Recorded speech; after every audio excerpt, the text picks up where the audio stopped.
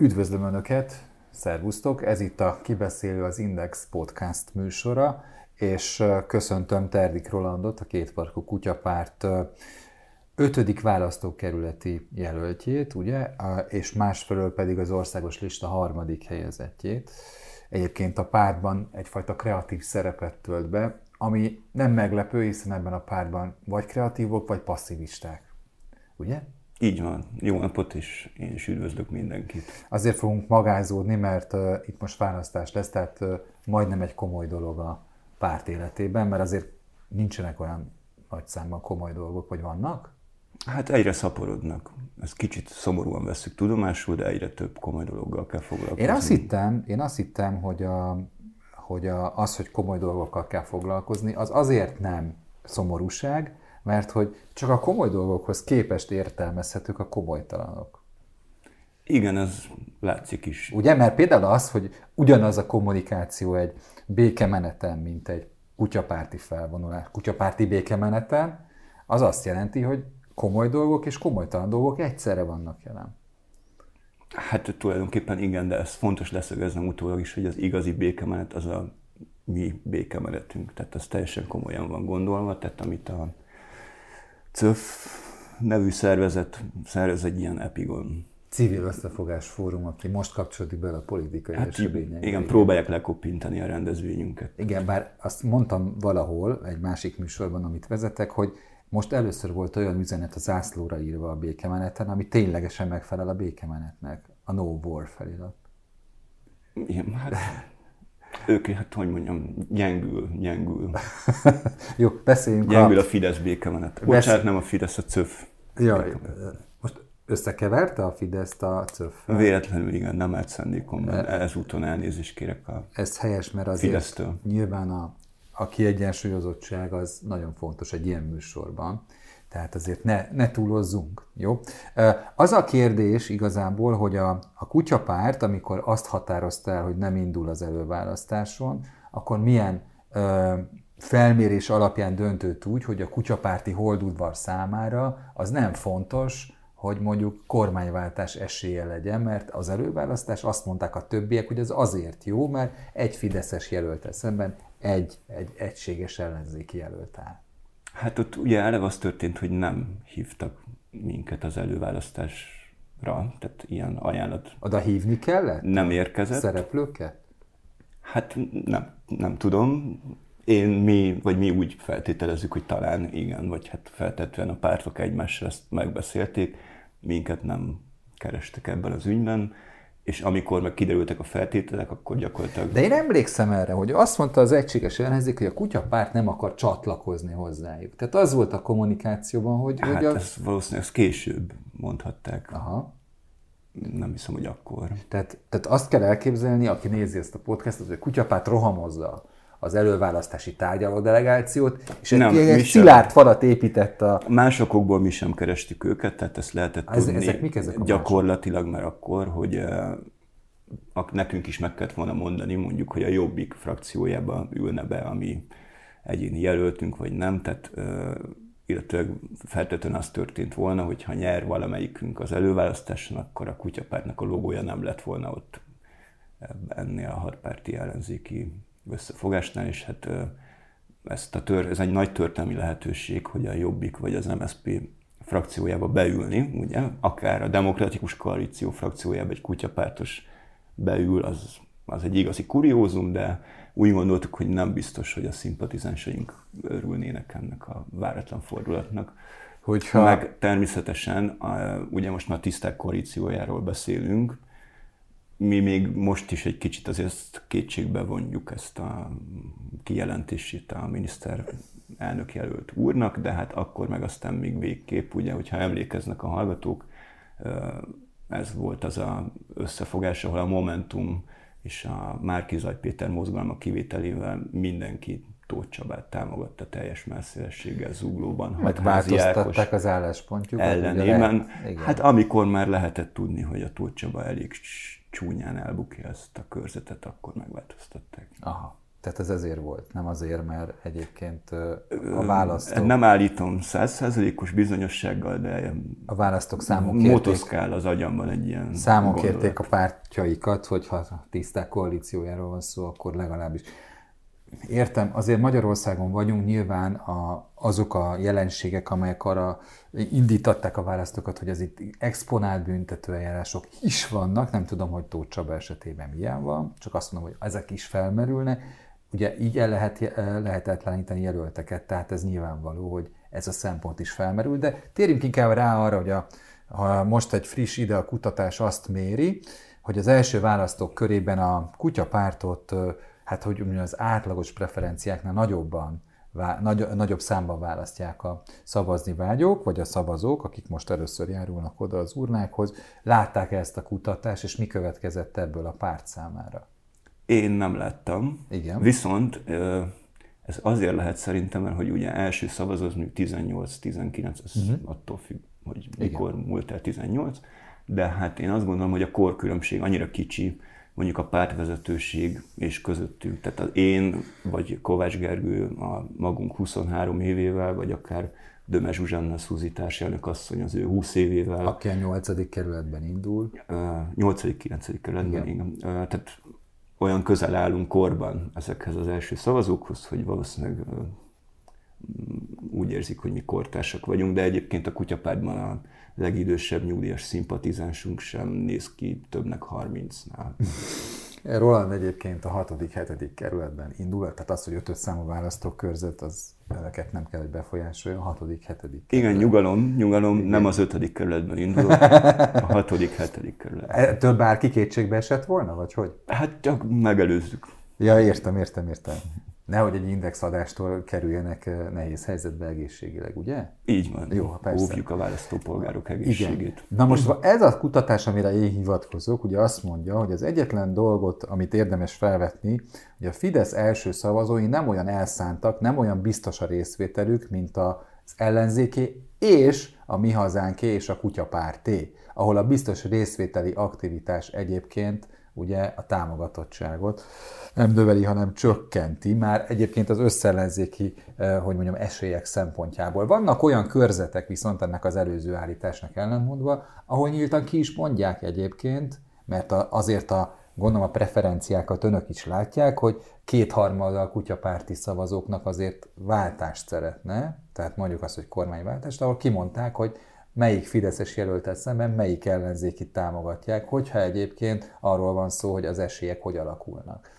Ez azt jelenti, hogy a saját jelöltjeikben nem bíznak annyira, hogy kimondják, hogy hát itt ugye az ellenzéket támogassák? Mi ezt úgy látjuk, hogy egyéniben jelen pillanatban nem olyan sok esélyünk van nyerni egy körzetet. A közvéleménykutatások szerint sem, bár a politikai arszpoetikám szerint nem közvéleménykutatást kell nyerni, hanem közbeszerzéseket. És itt ér össze az egyéni elképzelés. Ez fontos, hogy közbeszerzéseket, nem közvéleménykutatást. Ennek ellenére most ezt belátjuk, hogy ez így van, majd amikor bejutunk a parlamentbe és az időgépünket tökéletesítjük, akkor visszamegyünk az időben és az egyénieket is utólag megnyerjük, de jelen pillanatban ez nem áll fönn még ez a lehetőség. Azt akartam mondani. Viszont valóban a szavazóink jelentős része az kormányváltást is szeretne, és a kutyapártot is szeretné bent látni a parlamentben, és vannak olyan szimpatizánsaink is, akik ezért aggódnak, hogy a listára leadott szavazat ezt is akadályozná, holott valójában ez megugorható ez a kérdés, mert hogy a küszöbön szambázunk, úgymond a parlamenti bejutás küszöbén, hogy megosztják a szavazatokat az emberek, tehát listán leszavaznak a kutyapártra, az nekünk fontosabb, tehát azzal tudunk bejutni gyakorlatilag, és egyéniben, ha nem vált ki nagyon heves immunreakciót a kutyapárt szavazókból az adott hatpárti ellenzéki jelölt, akkor leszavazhatnak rá nyugodtan, és ezzel gyakorlatilag, hogy a kutyapárt bejut, az minimum 3 ember, vagy képviselő mandátum, de lehet, hogy több, ami nem a Fidesz. Tehát egyértelműen a kormányváltás segíti, ha mi bekerülünk, és a egyéni pedig fontosabb a hatpárti ellenzéknek, hogy ott minél többet nyerjenek. És egyébként a billegő körzetben a Kovács Gergő tegnap ezt ki is nyilvánította, hogy habár a Hajnal Miklós 12. kerületi munkájának nyomait ő nem nagyon látja, pusztán azért, mert a Füriyes Balázs Fidesz-szel szavazna, a Hajnal Miklós pedig nem, ezért ő nem erőlteti ott egyáltalán, hogy egyéniben rászavazzanak a Kutyapárt szimpatizánsok, akik így sem hajlandóak Hajnal Miklósra, azokkal nyilván mi nem tudunk mit tenni, tehát visszalépni nem fogunk. Csak azért, hogy a jegyzőkönyv kedvére elhangozzon az a mondat, amit én akartam mondani, hogy ugye nem közvéleménykutatást kell nyerni, hanem választást. Ezt ugye Kovács László mondta, de ez a jegyzőkönyv kedvér, ami fontosabb ennél sokkal. De ugye, tévedett, hogy közbeszerzéseket. Közbeszerzéseket kell nyerni, oké, értettem. És ebből a szempontból érdekes az, amit mond, hogy akkor a parlamenti küszöb megugrására készülnek, tehát az 5%-on felüli eredmény elérésére, vagy az 5%-os eredményre, ami azt jelenti, hogy ez jobb lenne, mint a mostani helyzet, ugye, ahol az 1% feletti eredmény elérése volt a cél, mert az nagyjából egy ilyen 700 milliós állami támogatást eredményez, ugye? Hát 400 fölött egy kicsivel. Akkor én tévedtem. De ennek a nagyobbik részét azt nyílt pályázati úton szétosztjuk, tehát közcélokra bárki pályázhatott hozzánk. Ön is pályázhatott volna egész nyugodtan, hogyha a környezetében kitalál valami olyan projektet, ami jobbá teszi a környezetet, vagy hasznos, vagy embereknek akár szórakozás, tehát hogy valami kulturális programot, akkor arra mi adtunk volna pénzt. Ez érdekes dolog, majd megnézem. Bár akkor nehéz ugye interjút készíteni a Kutyapárt jelöltjével, hogyha én mondjuk elindulok egy olyan helyzetben, ahol a Kutyapártól kapok támogatást. Bár ez mondjuk már a sajtóban nem érdekes, tudom. Tehát ma már én az újságírók között ebben kivétel vagyok, hogy ezt így nem nagyon lehet, hogy rossz médiumnál dolgozik. Ezen még hajlandó vagyok elgondolkodni. A Pesti tévében lehet, hogy ez nem lenne probléma. Azt láttam, hogy most indult egy ilyen, de azt is látom, hogy mintha nem az én stílusom lenne az, de ez most megint nem a podcastnak a témája, ugye? Ez a kutatás azért is érdekes, mert ugye van hátra 9 nap, ugye? És az a kérdés, hogy hol számítanak még jó eredményre, ami országosan az 5%-ot igazából eléri. Mert a korcsoport az, hogy az első választóknál igen, az oké, de még területileg is jellemző, ahol a Kutyapárt igen erős? Hát kevesen tudják, de az Androméda ködben van egy kis bolygó, ahol gáznemű értelmes létformák élnek, ott elsöprő győzelmet fogunk aratni a választáson, ott most épp egy időközi van. De az a kérdés, hogy annyi előnye van, hogy csak mi indulunk. De ott milyen követelések vannak? Egy pártrendszer van, ezért elég egyértelmű a győzelem. De a bolygóközi létben, hát az igények is mások, nem? Tehát, hogy mivel lehet nyerni? Hát több gázt követelnek, tekintve, hogy gáznemű létformákról beszélünk. Több gázt. Oké. Na most egyébként ez az a korszak, ahol a több gáznak van jelentősége, vagy a kevesebbnek, ugye? Most ebben a kérdésben van a Kutyapártnak álláspontja? Tehát, hogy ugye, hogy tehát alakuljanak a szankciók? Ugye a szankciókban és a magyar fél álláspontjában mi az a pozíció, amit el lehet foglalni? Hát, hogyha mondhatom hosszabban, ennél? Ezt a dolgot, akkor ugye mi alapvetően, hogy mondjam, tehát ebben az esetben azért az agresszor jól megállapítható, hogy kicsoda, mert hogy szoktak lenni ezek a ellenvetések, a szankciók ellen. A Pesti tévét nézem, ott nem állapítható meg jól. Nem, de a Kutyapárt szemszögéből, akkor igen. Így mondom, viszont igen. Elég jól megállapítható, hogy szoktak lenni ilyen ellenvetések, hogy az Egyesült Államok mit csinált Irakban, amikor nem létező tömegpusztító fegyverekre hivatkozva lerohanta, de az az igazság, hogy ez teljesen független attól, tehát ha önmagában nézzük ezt az esetet, akkor egyértelműen Vladimir Putyin és az orosz hadsereg volt itt az agresszor, ők lövik a lakosságot, a civil célpontokat, tehát hogy itt nincs ilyen mérlegelés, hogy most ki jobb, ki nem. Ez egy elég egyértelmű. Tehát, és a szankcióknak pedig van helye, mert hogy a más eszköze nem nagyon van, ha mondhatok ilyen komoly dolgokat, a Nyugat-Európának vagy az Euró-Atlanti tömbnek, mint ez, ha nem akar atomháborút, akkor ez egy nagyon kényes dolog, tehát nyilván azért nem fog a NATO amúgy sem küldene, de hogy... Hadd legyek Pesti tévés riporter most hirtelen. Nagyon nehéz, de megpróbálom. Ez egy történelmi pillanat. Ez egy próba. Ez azt jelenti, hogy a magyar érdeket semmibe veszi a kutyapárt, és azt akarja, hogy mi fizessük meg a háború árát? Nem, hát a kutyapárt természetesen, mint mindenki, a Fidesz-KDNP és a Egységben Magyarországért, lassan megjegyzem, a hatpárti ellenzék, a béke és a biztonság pártján áll, tehát ez mind a két tömbre elmondható, és a kutyapártra is. Az a különbség, hogy ők ugye azt mondják egymásról, hogy a másik az nem áll a béke és biztonság pártján, mi ilyet nem állítunk, szerintünk mindenki a béke és a biztonság pártján áll, szavakban legalábbis. A kérdésemet nem értette, vagy nem válaszol rá? Ugye az volt a kérdés, figyelembe vesszük a magyar emberek érdekeit, igen, természetesen. De hát a rezsicsökkentésre mi lenne akkor, hogyha szankciós sújtaná Oroszországot, és nem fogadnánk az orosz gázt, szént és kőolajat? Szént vagy szenet. Hát fogadhatjuk. Hát, na jó, de jól tudom, akkor ennek a kivezetése, hogy a más energiaforrásokra álljunk át. De gyorsan? Az gyorsan nem lehet. Tehát azt én nem hiszem, hogy bárki megcsinálna, aki annyira függ az orosz gáztól, mint mi például.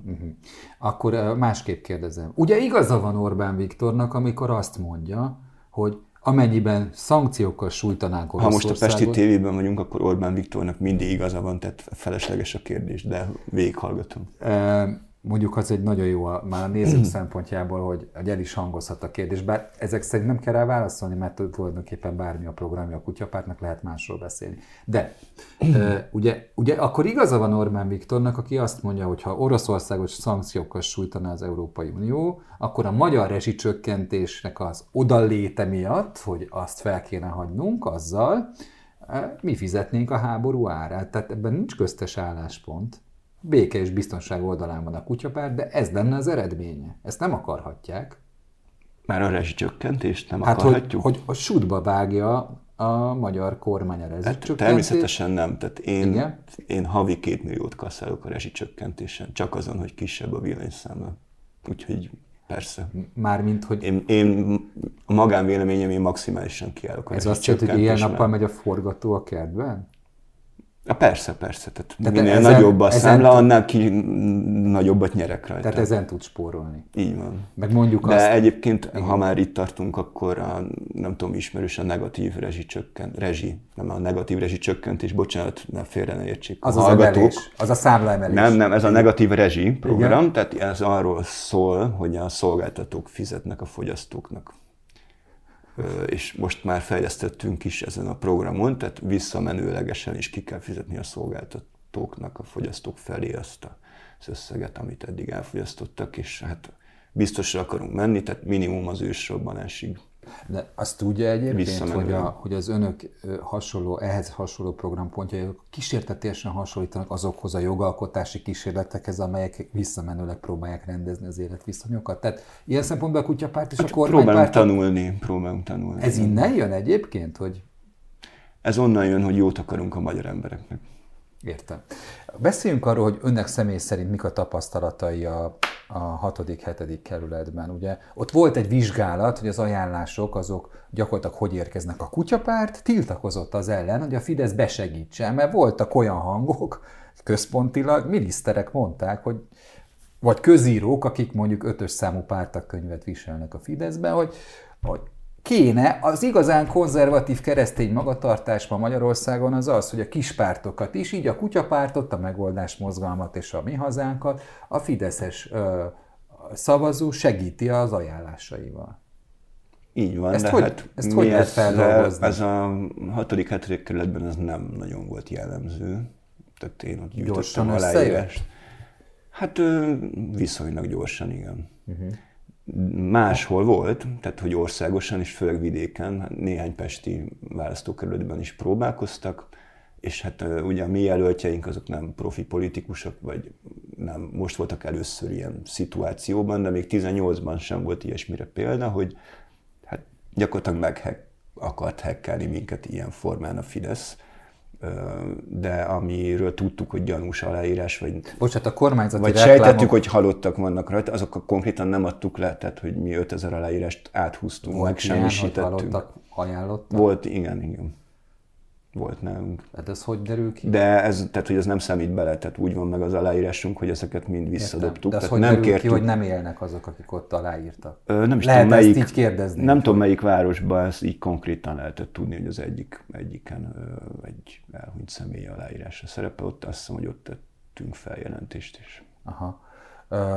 Ugye az a kérdés... Míg például a 6.-7. kerületben itt ugye a Göldény György pártja és a Gattyán-féle párt, valamint az ISZOM, ami végülis nem adott le megfelelő számú aláírást még így sem, de hát ők elég gyanúsan a vizsgálatok alapján éltek ezzel a lehetőséggel. Na most ellentétben. Az, hogy a kutyapárt visszautasítja az ilyenfajta támogatást a Fidesztől, arról az a kormányzati reklám jutott eszembe, hogy ez felháborító. Tehát az volt az általános vélemény a kutyapártban, hogy felháborító? Hát maximálisan hogy fel volt, a Fidesz? mindenki háborodva. De az nem jó a kutyapártnak, hogy az 1% megugrásához kap segítséget? Nem jó, mert mi akkor ezt nem kértük volna, tehát akkor nem indulunk el, ha nincs meg a Fidesz ajánlásai nélkül. Nem akarom traktálni ám a kérdezőnek a pozíciónak a nehézségeivel, de azért elég nehéz úgy kérdezni, hogy néha váltogatom az erkölcsi hozzáállásomat. Hát akkor nyugodtan vissza lehet váltani az eredetire. Tehát... Jó.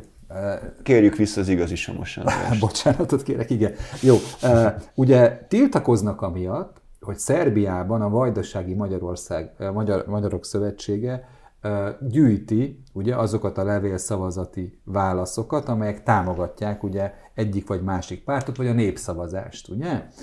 Az a kérdés, hogy önök személyes tapasztalatokat szereztek arról, hogy a Vajdasági Magyarok Szövetsége gyűjt, és nem a szerb posta... ilyen jelzést, igen. Én személyesen nem voltam. Ez azt jelenti, hogy a kétfarkú kutyapártnak, a magyar kétfarkú kutyapártnak a csápjai ez kinyúlnak az országhatáron kívülre is? Hát természetesen. Aha. Intergalaktikus szinten is, de szomszédos országokban is. De elég komolyan beleálltak ebbe a témába. Miért? Hát ez a választási csalásos dolog, ez minket nagyon zavar, mert hogy azt a 71 körzetben összegyűjteni ennyi ajánlást, ez egy választópolgárnak úgy tűnhet, hogy körzetenként 500 az nem sok, de ez egy nagyon-nagyon nagy munka. És az igazságérzetünket erősen zavarja az összes ilyen kísérlet, ami választási csalás szagú, hogy finoman fogalmazzak, vagy hát, hogy ne tudjon senki beperelni. Úgy egyébként nehéz lehet politizálni, hogy ugye azt sugallom magamról, hogy bármikor megvesztegethetnek, és azt én szeretném, de ugyanakkor zavar, ha megvesztegetnek, és azt nem szeretném. Hát igen, van ez a hasonlat, hogy két fenékkel egy lovat nehéz megülni. Gondolom, erre gondolom. Hát vagy egy fenékkel kettőt, nem? Hát pont ezt akartam mondani, hogy mi próbáljuk inkább úgy megoldani ezt a hogy két kérdést. fenékkel egy lovat. Az tök könnyű, nem? Amúgy. Hát attól függ, milyen lovakról beszélünk. Értem. Hát nézzék, azért amikor elkezdődött a beszélgetés, akkor nem gondoltam volna, hogy a fenekeknél és a lovaknál fogunk kikötni, bár a kutyáktól a fenekekig és a lovakig eljutni annyira nem nagy ív, de ez a beszélgetés remélem, hogy szórakoztatta önöket. Ha nem, akkor ez miattam van. Egy pillanat figyelmet kérnék még. Szeretnénk mi is támogatni a Indexet. Igen. Konkrétan soros pénzzel. Aha. Szeretném átadni. Nekem? Igen. Én továbbítsam a vezetőségnek? Ezt innentől kezdve úgy oldódik meg, ahogy kell, ahogy megbeszéltük. Tehát egyébként, Roland, én jogász vagyok, és a szerződésemben ilyen pont nincsen, hogy mi van ilyenkor. De komolyan mondom. Hát minden esetre ez biztos, hogy ön már egy olyan ember, aki valóban kapott soros pénzt. Tehát ott van a kezében, innentől ön soros bérenc, tehát ezt már senki nem veti el öntől. Bevallom. Én kértem. Szeretnék gratulálni is. Én kértem azt a figyelőt, hogy vegyenek fel a soros listára, mert civil szervezetnek dolgoztam 2010 után, tehát nem ezzel kerültem fel, tehát alkalmatlan tárgyon elkövetett Akkor ez egy megerősítő. Alkalmatlan tárgyon elkövetett kísérlet. Köszönöm, hogy velünk voltak, és megnézték ezt a műsort. Jövő héten találkozunk egy újabb kis párttal. És köszönöm a lehetőséget.